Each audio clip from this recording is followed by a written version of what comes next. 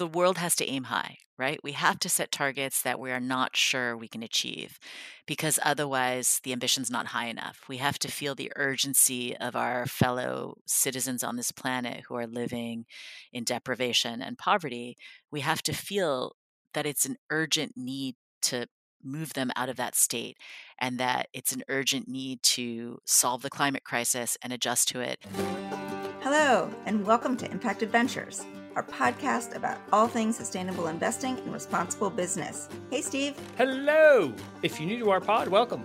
We explore stories of changemakers working in finance and business to improve the world. We believe that with education and intentionality, we can shift the way the capital markets work so that they benefit all stakeholders and not just shareholders. This is our SDG season, where we're looking in depth at the United Nations Sustainable Development Goals.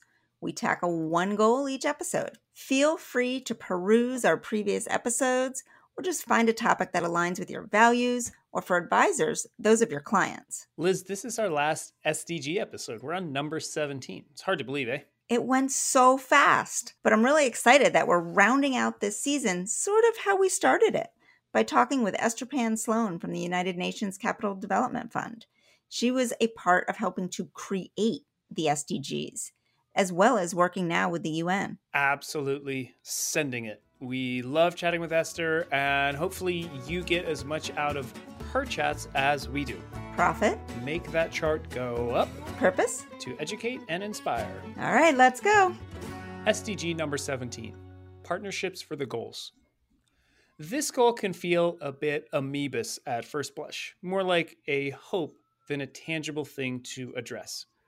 However, digging into it, we see that it's quite the opposite. This goal actually has more targets than any other, and so we are not going to list them all here. Not to mention they are wordy, just to be honest. The goal boils down to the idea that the Sustainable Development Goals will not be successful without global participation. Developed countries are called upon to support, through various financial means, developing and the least developed countries. In the initial episode where we spoke to Esther about why the SDGs were created and some of the challenges that the writers faced, she mentioned that one of the things to come out of the set of previous goals, called the Millennium Development Goals, was the importance of including all nations in setting global priorities and the value of incorporating stakeholders like businesses to help achieve the goals. We're going to cover how that works with Esther and how the private sector can get involved as well.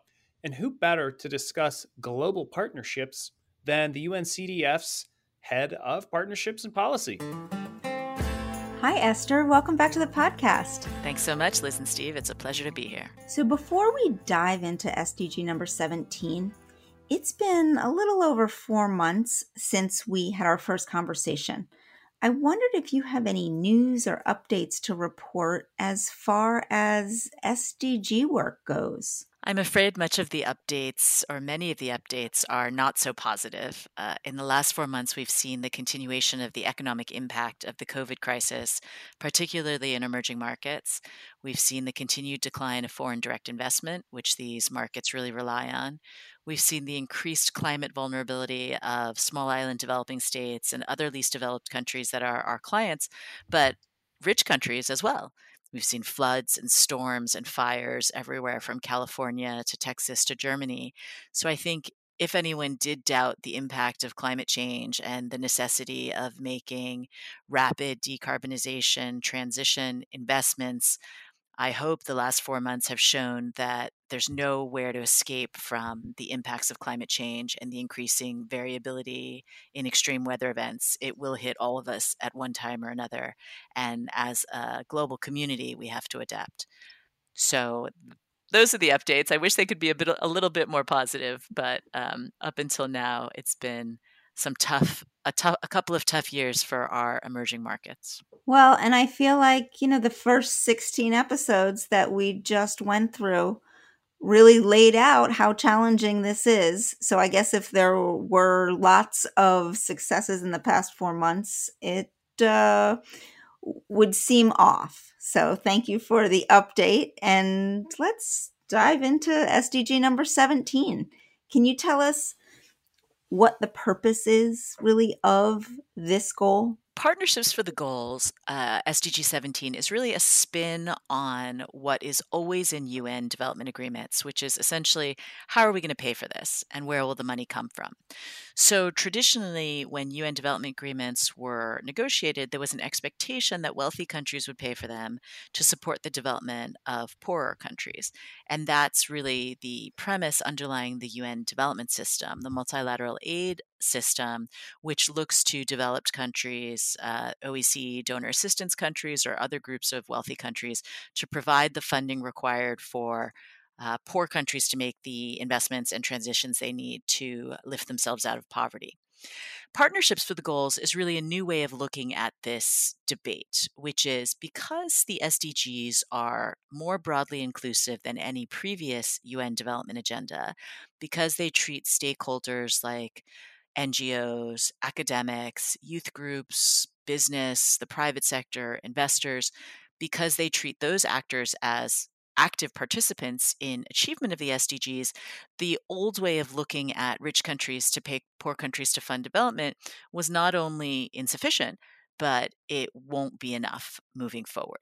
So, Partnerships for the Goals was a way to say, how do we bring in more actors to both participate in the achievement of the Sustainable Development Goals and help pay for it?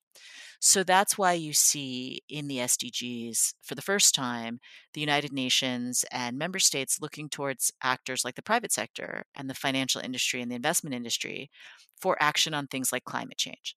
So you've seen a lot of progress on the task force on climate related disclosures, for example, and methodologies and indicators for measuring the climate impact in portfolios and investments and tracking carbon emissions of corporations that you might own in your portfolios.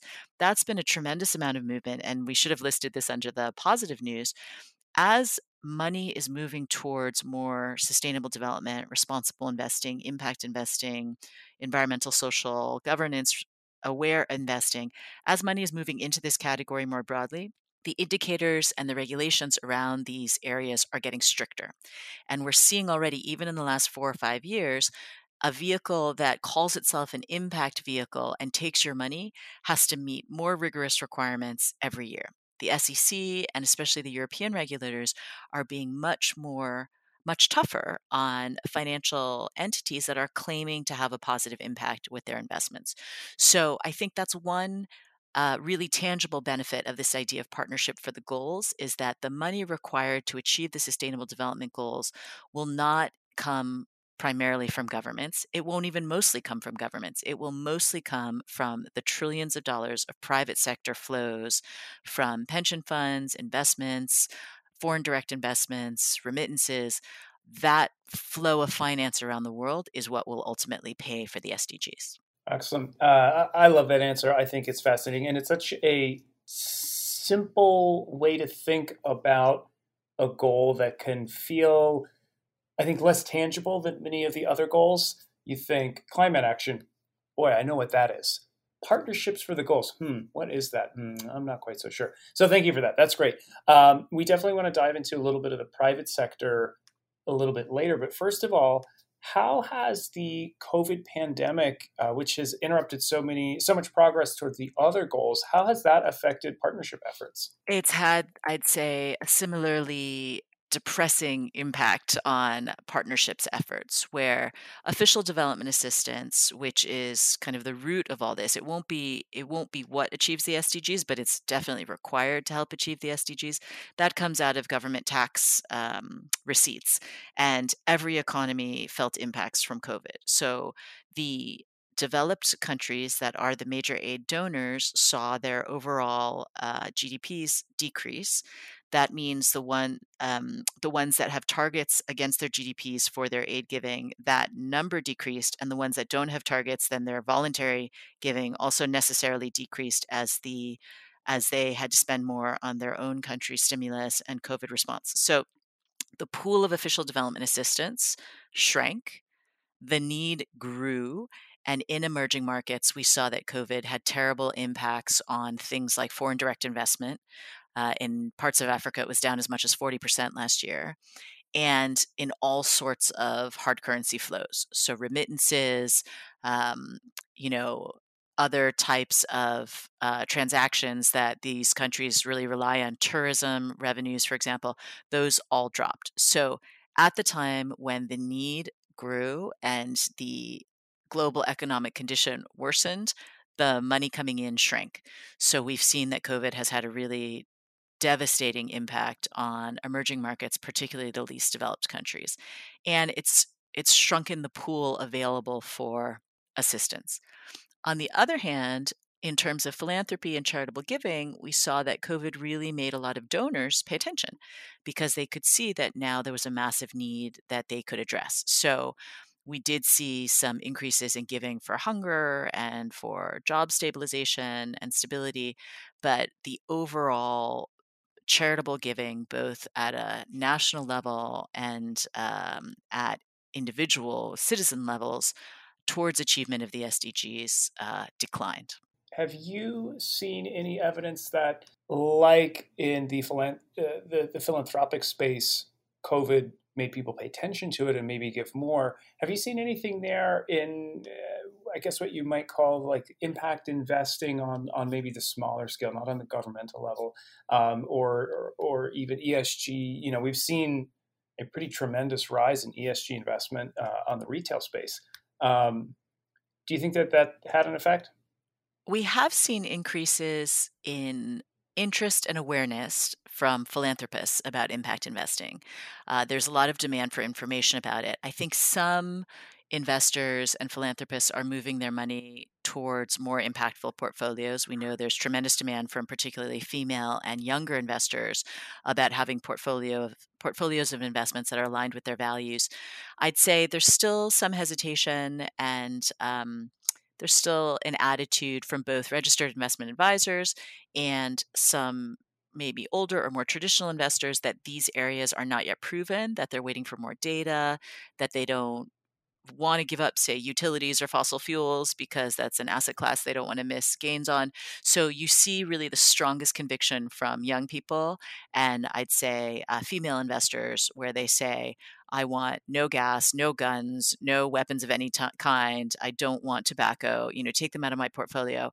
And then in addition to the negative screens, they're saying on a positive impact, I want to invest in women-led businesses or minority-owned businesses or something, in my local community for job creation or poverty eradication.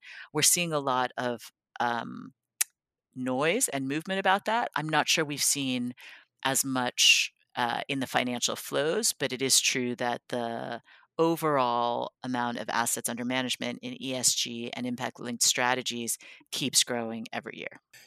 Before we get any further, can you just define a few terms and acronyms for us, namely ODA, FDI, and remittances? Sure. What exactly are those things, and why do we keep hear about them in relation to SDG 17? Of course, and I'm sorry about the jargon. So ODA is official development assistance. That's tax money from a wealthy country that goes to a poor country to help them achieve their development goals. So official development assistance is the giving from one government to another. FDI is foreign direct investment. So that would be private sector money going to a business or an infrastructure investment in another country. And remittances are money going from the citizen of a country who lives outside that country back to his or her home country. And the remittances have their own target in the Sustainable Development Goals because they're such an important source of income, especially for poor families. So an enormous percent of the day-to-day living costs of poor families in many countries around the world is covered by money that their relatives send home from going to another country and working. So that's what remittances are. And Esther, could we go back to talking about the development money? And could you explain why it's so important for developing nations in this kind of race to achieve the SDGs? Sure. So development finance is a really critical source of budget support for poor countries, especially the poorest countries. They rely quite a lot on official development assistance to make their budget numbers. So say they need $100 to provide sanitation and water and food and security to their people, they themselves can collect only, say, $40. So unless they get money from wealthy countries, they cannot provide those services. So that means there's no electricity, there's no garbage collection, there's maybe no wastewater collection, there's no road. Like at every level, because these governments are poor, because these countries are poor, they lack the resources required to make the investments to help them be less poor. So the reliance on official development assistance is, some countries are so poor that without support from the outside, they are very limited in what they're able to provide to their citizens. And that's why it's such an important piece of finance. Um, in Partnership for the Goals, the kind of the flip side of development assistance is always the demand or the request from developed countries that poor countries need to be more efficient at tax collection, at preventing money from going overseas, because we know in many poor countries, a tremendous amount of money is stolen and then just shipped overseas. So donors, understandably, don't want to see their tax dollars going into a system that's not honest or effective. The call from poorer countries is usually that official development assistance needs to stay consistent or increase. And the call from donors is that recipient countries need to reform their tax collection systems, their justice systems, their legal systems, so that the money that it's given can be used more effectively. I see. But even in addition to funds, are there other things that developing countries need? And I guess I'm thinking of things like technology. Absolutely. So another constant request from developing countries is access to technological resources. So there are tremendous advances in developed countries that we enjoy that are not available to citizens of poor countries, and the governments would like those things to be available to their people, like medical machinery that can save someone's life, or vaccines, or a range of technology. And the barrier there is intellectual property rights. I believe we talked about that on a previous podcast, where many of these advances are developed in wealthier countries and the intellectual property rights are held there. Many poor countries argue that intellectual property rights should not be applied on things like life-saving drugs or very advanced medical machinery or drought-resistant wheat or technology like that has a clear humanitarian or social purpose, because their people need it. And there are strong arguments on both sides, but access to technology is a consistent request from developing countries. Another request is capacity.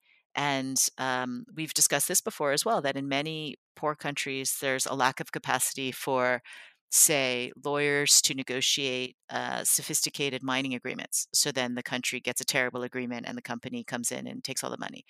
Or census demographers. So it's very difficult to count all their rural populations, and they're maybe not sure how many young girls they have, or how many poor people they have, or how many um, rural people live in a certain area because they migrate and that they're not always in the same place. So capacity is at every level, right? Some poor countries have one doctor for 100,000 people and one hospital for 1 million people. So the countries that we're talking about that UNCDF serves, especially the poorest countries, the per capita income is $1,000 per person, and that's in a year. So with that income level, there's so much that you are not able to access or provide. So essentially, the rich world has all of this ability to do things and make things happen, develop things. And so poor countries are saying, please share it because our people need it. That's interesting. So it's about so much more than just funds and finance. Absolutely. What do you think the outlook is under the Biden administration for the next couple of years as far as the United States giving commitments, our own ODAs? It's interesting because this issue is not as partisan as you would think. So, the United States is a pretty consistent aid giver. Where you see a real difference is in funding for women's reproductive health and rights. That changes quite a lot from one administration to another. But otherwise, the US is very consistent about what it gives to the UN development system and the multilateral system. As a result of playing a leadership role in those systems over many, many years, I think there is not in the United States broad-based support for development assistance as there is in some European countries. I think many Americans think that America gives, say, 50% of its income or a quarter of its income to poor countries, and something less than 1%. It's significantly less than 1%. So it's a large amount of cash, but relative to how much we have and how much we make, it's not significant at all. And many smaller countries are much more generous than we are by proportion of their total income. So I think the constituency for foreign assistance and for aid giving, especially through systems like the United Nations, is strong, but it's not very numerous in the United States. The people who care about these issues are not the majority. So I'd say the support tends to be fairly consistent from one administration to another. Do you think that the U.S., I mean, you mentioned that it's right now it's less than 1%, and I guess I feel like it doesn't come up, I would say, in kind of mainstream news headlines very often, maybe every once in a while around a political cycle or maybe a State of the Union address where a president is going to promise, oh, we're going to give X amount to, a certain country or a group of countries around some issue, and it becomes an issue for a little bit, but it just doesn't seem to be something that's in the mainstream. Do you think that the U.S. should and can give more? Absolutely. I absolutely think the U.S. can give more. I'm trying to find the statistic for what percentage of GDP it is. I think we're around 0.2%, the United States. The country that gives the most is Luxembourg, which gives 1.05% in foreign aid as a percentage of gross national income. And there's a United Nations target of 0.7%, which the United States has not signed on to. But Norway is at 1.02%, Sweden is at 0.99%, Denmark is 0.71%. US is somewhere in the low twos. I can't find the exact figure right now. So yes, I think every rich country can afford to give more. I think every rich person can afford to give more, right? When you look at the volume and the depth of the need in the world, everyone who has enough to eat has enough to share with somebody else. Then you get into a question of what is the most effective way to give your money, right? I mean, foreign assistance is development assistance from one country to another. Governments choose how they give it. And the United States, it's very skewed towards national security policy and other policy priorities. So some of our biggest recipients of aid, for example, Iraq or Pakistan, are not the poorest countries. Israel gets a lot of assistance from the United States. Those are not driven by pure need. We're not giving the most money to the poorest countries. So every country has its own priorities for its aid giving, just like every individual has their own priorities for their charitable giving. I would never say to another person, you should give X amount or you should give more or less. But I would say that most of us who enjoy a comfortable standard of living and security and enough food and water have enough to share with somebody who doesn't enjoy those privileges. Would you be able to walk us through the actual process briefly, maybe with an example of how the money gets from country A to country B and what that country might do with it? I'll give two examples. One would be bilateral aid assistance, that's one country to another. And the second is multilateral assistance, which is one country through a big entity like the UN to the recipient country. So bilateral assistance is the donor country gives money to the government of the poor country or the recipient country, and it's either earmarked or non-earmarked. More of the time now, increasingly donor countries are giving earmarked funding, which means I am giving you money to fight violent extremism in this area of your northern plains. Unearmarked would be I am giving you money to help you, government of X country, and you can do what you want with it. There's very little bilateral assistance that's unearmarked for, understandable reasons. So most of the funding is earmarked. Unfortunately, it's not earmarked necessarily to the needs of the recipient country. It's most often earmarked by the political priorities of the donor country. So development assistance has fashions and fads the way fashion has fads. So one year, people will be very concerned about violent extremism. Then in another year, they'll be very concerned about violence against women or sexual abuse or combating flows of finance out of the country. And the aid money reflects those political concerns. So it changes. So I'd say, generally speaking, most countries have buckets or pockets of funding that will be for gender, for climate, for economic development. But within those buckets, maybe one year in climate, it's oceans, which is the priority, and then the next year, deforestation is a priority, or something like that.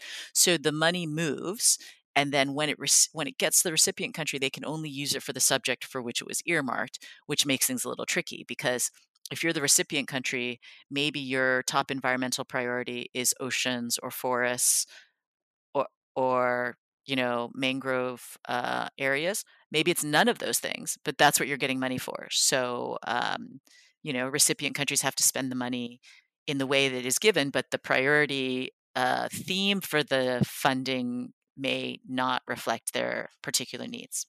So that would be bilateral assistance. In many ways, I would say that's a much more direct way of giving, because it's country to country, and then the donor country is giving it through their embassy in the recipient country. So they have people on the ground who are seeing what's needed. They react. They work with the government. They're reflecting, facts and situations on the ground. So that money is usually quite targeted. Money through the UN development system or the multilateral development system goes through a much more winding path. So there are something like 34 aid agencies in the United Nations only, and many of them focus on areas like women and children, or health and hunger. So if you're a donor country and you have a priority to feed poor people, eradicate hunger, you would give maybe to the World Food Program. If your priority is educating children, you would give to UNICEF. If your priority is sexual reproductive health of women, you would give to UNFPA. My own agency, UNCDF, focuses on economic development in the poorest countries. So if you as a donor care about the poorest countries and you want to see the private sector grow, you would give to us. But you wouldn't give to us for food aid to refugees, for example. We don't do that. So there's already a differentiation of who gets the money and uses it for what thematic purpose.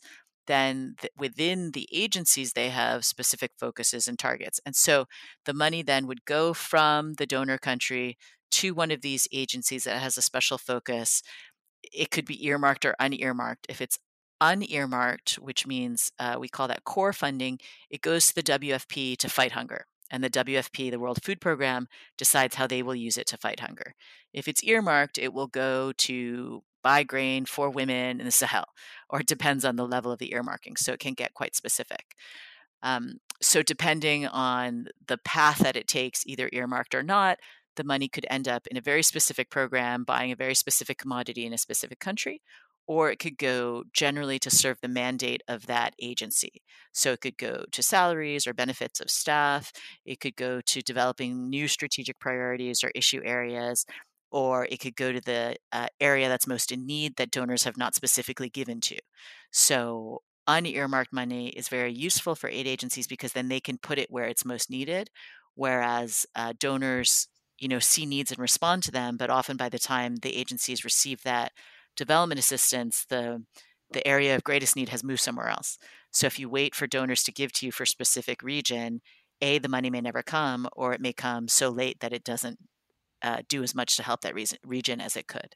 Are there ways to make the system more efficient so that some of these earmarked dollars can line up more with recipient needs? That's a great question. And I'd say that's one the system has been thinking about for a long time. A couple of the solutions to exactly that problem are trust funds, where the UN will set up a generalized trust fund that says, this is an emergency response fund. Countries can donate to it, and we will use the money to help refugees immediately, no matter where they are, or feed people, or deal with whatever situation is happening in the world. So that's one response. Another is a trust fund that will go to an office in the UN that manages these funds, that says, this is a trust fund for, say, hunger. And then UN agencies will apply to say, this is how we'll work on hunger, and then the trust fund distributes it. So it's thematically earmarked, but then the agencies have a little bit more control in how the money is actually applied to solve the problem. but I'd say it's a flaw in the system, right? The donor has the right to put strings on their money, and many times the strings that they attach to the funding do not match what the actual needs are, or the needs are so great that the donor funding, even if it is aligned, is not enough to solve the problem. It almost feels like part of it is almost a public messaging issue, where if, let's just use the US for example, if the general population of the US had a better idea of some of the very specific needs of recipient countries, there might be some political pressure to do something about it, instead of just this general kind of, oh yeah, we'll donate a little bit, that's great, good for us. And I think also, just to jump in there, Steve, I think if the US public or the public in wealthy countries had a more concrete appreciation of what it means to be that poor, there would be more demand for giving, right? I think most citizens of wealthy nations have not traveled to a country where there's real poverty, where people have no running water, no electricity, you know, many many nights go to bed hungry. The children have no shoes or one pair of shoes, where the family can't get together $10 to pay school fees, so their kids have to stay home. Like, that kind of poverty is really alien to many citizens of the developed world. And I think if they spent some time, if they visited a country like that, or they spent maybe one day living like a person in the bottom 90 percentile of income, they would maybe be more empathetic to what the needs are, and how you don't need really much to make that person's life better. You might not solve their problem, you might not lift them out of poverty, but you can make their life better in a small way. You could give them access to a solar panel so that their kids can study. You can give them a little bit of money to pay the school fees. You can give them a digital banking account so that on their phone they can save extra money when they have it, and they'll have money for the school fees when they're due in June. So there are lots of small interventions you can make to make, a poor person's life easier. You can also make it a lot easier for them to be able to earn their own money. And so I think that's the positive aspect of it, is if people realized how big a difference they could make with not much money or effort, hopefully more people would do it. We better beat the drum for that then. I'm glad you brought that up. How does the private sector fit into all of this? So the private sector is a tremendous partner to the SDGs. We've discussed before how this is the first development agenda to really look at the private sector as an actor, as a partner, as a key stakeholder in achieving these key development targets. And I think that's part of the realization on the part of the UN, on the part of member states, that these ambitious development goals cannot be achieved without private sector involvement and investment. There just is not enough public money, and there's not enough capacity. So when you talk about the newest inventions, the most creative tech apps, the most exciting device developments, those are coming out of the private sector. It's not coming out of government. So when you think about who has the tools, the capacity, the speed, the implementation pressure to really make the biggest difference on some of the big issues of our time, adapting to climate change, moving to a net zero economy, it's really the private sector that will drive that progress. And so without the private sector's full engagement, none of these targets will be achieved. So that's why they're so important. How do you think we can get the private sector more engaged? Well, I think there's been a tremendous and very encouraging boom in social businesses. So the idea that you can start a for-profit business that achieves a social, environmental, or other beneficial impact. So, for example, solar panels. You can make money generating energy using solar panels, but that also provides clean and non-polluting energy to the poor. So, a solar panel business, a clean cook stove business, anything that a clean water pump business that's powered by solar energy, which is the business of a company UNCDF recently invested in Kenya. So that's a social enterprise, right? They're being run as a business. They're for profit. If they don't earn money and keep their customers happy, they'll go out of business. But they have a tremendous development and social impact with their work as part of their business model, not as part of the corporate giving that accompanies their profits. So I think the idea of rethinking capitalism and reimagining business, which is very animating for especially young entrepreneurs, young investors, this idea that you can take the tools of capitalism, capitalism, which is so efficient and effective at allocating resources, driving innovation, bringing new products to market, serving customers, it's the most efficient system that exists for those purposes. But if you could broaden the focus a bit and say the purpose of capitalism is not only to earn a profit, but also to have a positive economic or social or environmental benefit, then you have a new way of doing business. And you have a way of doing business that's not extractionary or exploitative of either the planet or workers.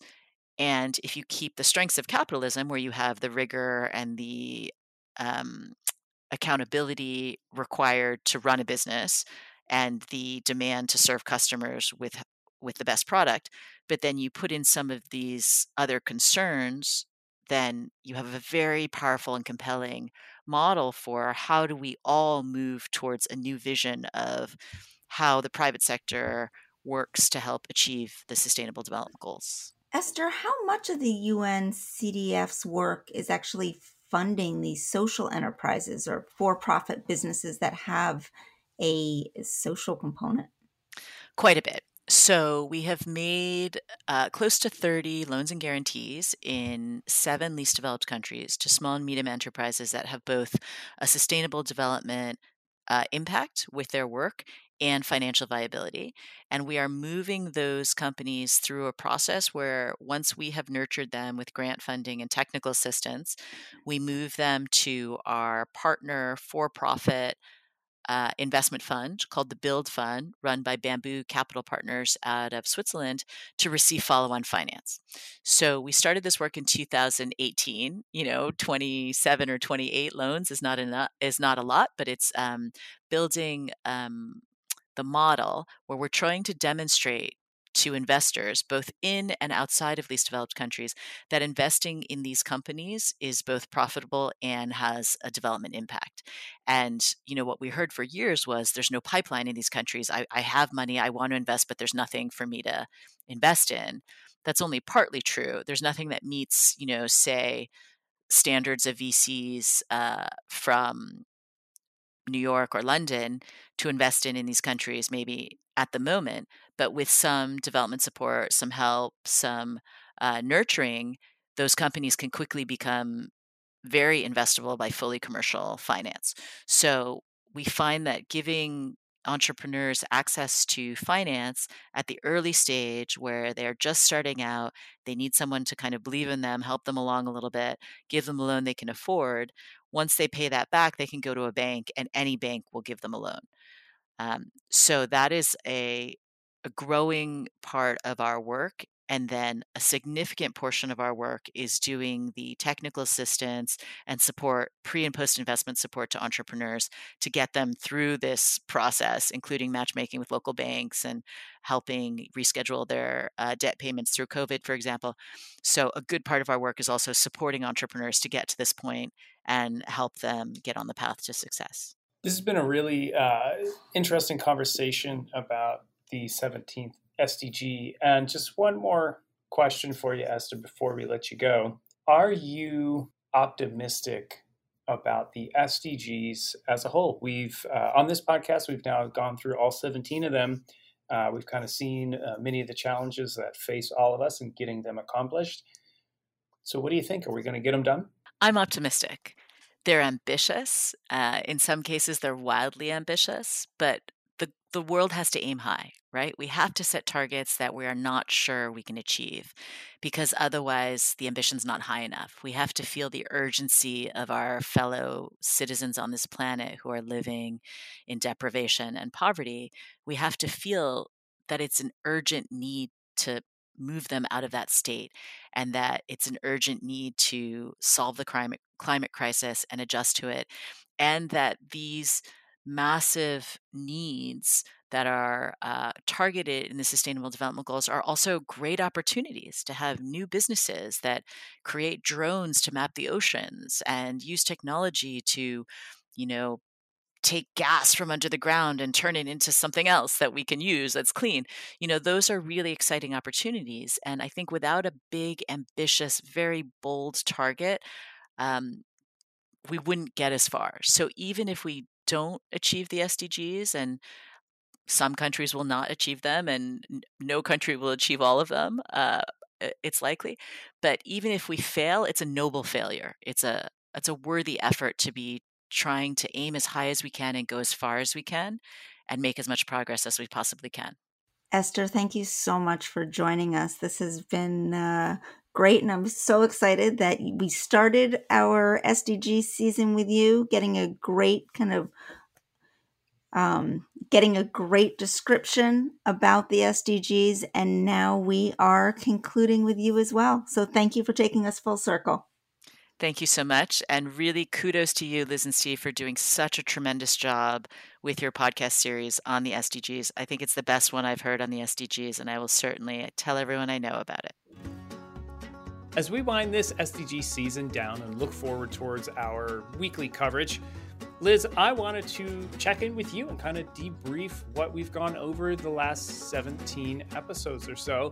What was the most surprising thing that you learned or discovered as we talked about the SDGs? So I think there were two impactful things that hit me as kind of a surprise while we were going through these. And the first one has to be how interconnected all these issues really are. You have the whole climate change issue, which has such a giant impact on the oceans and the sea, which make up a living for so many people, and impact housing, which of course impacts poverty and thus plays into education and diversity and equality. And you get where I'm going with this. It's all just so interconnected. And it really hit me hard how even globally, we cannot do this without the private sector getting involved and helping. Yeah, absolutely. The interconnectedness, I think, was pretty amazing. I think our initial goal for the podcast was to say, hey, we're going to go find social enterprises that are working towards the SDGs. We're going to find ways for retail investors, for the everyday investor, for the everyday person to get involved and try and bring some of this to light so we can all move everything forward. So I think what was surprising to me was, to be frank, how challenging it was to find those companies within each SDG. I know there's many of them out there. And, the fact that so much of what we spoke about kind of had to do with institutional investors or family offices or governmental aid, large corporate giving or corporate funds. I think that just struck me that I think there is a opportunity, there's a gap to get retail investors, to get Main Street investors directly involved in ESG and impact. I think you're right, Steve, and maybe that is going to give us some direction for some of the stories that we tell in the coming weeks. Now that we don't have such a strict structure on what we're going to be talking about, I think maybe I challenge you and you can challenge me to find more stories of how retail investors can make an impact. Yeah, absolutely. And I think that's a hint for our audience. If you guys out there know of any stories, we always say it at the end of the podcast, but we really mean it. Please send them in. We want to hear about them. We want to tell those stories. We want to get them out to the broader world. So we've got an exciting announcement today, and that is that our annual ESG Film Festival is open for entries. Steve, you have to tell these guys about what the festival is. Yeah, absolutely. So it's basically a celebration of ESG storytelling. We have short documentary films submitted to us from around the globe, and we have a panel of judges that selects the best 8 to 10 of those, and we're going to show them at an event in early December. We are hoping to do this in person. We've done it once in person and once virtually. So hoping for an in-person event, but definitely will have a virtual component to this. This is one of the coolest things that we do at Investment News every year. So I hope you will partake and at least watch those virtually with us. And this closes out our SDG season of Impact Adventures. Going forward, we're going to have a weekly conversation with entrepreneurs and ESG experts and other change makers from within the ESG and impact space.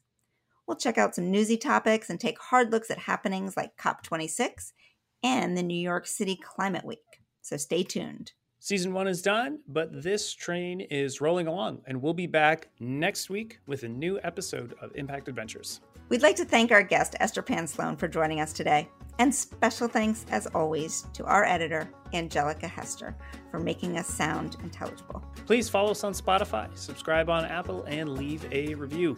We love your feedback. We want to know what you like and what you think needs improving. And like we just said, if you know of an impact story that we need to tell, please send it our way. You can find me on Instagram at TheLambCo. Liz is at LizSkinner_. Or you can tweet us. I'm at SlimSlam and Liz is at SkinnerLiz. Our email is podcast@investmentnews.com. Please make sure to check out our other podcast series covering topics from women in wealth management to the latest in fintech and, of course, the Investment News Podcast, where our senior writers dig up the latest news from the industry. And remember, life is an adventure. You might as well make an impact.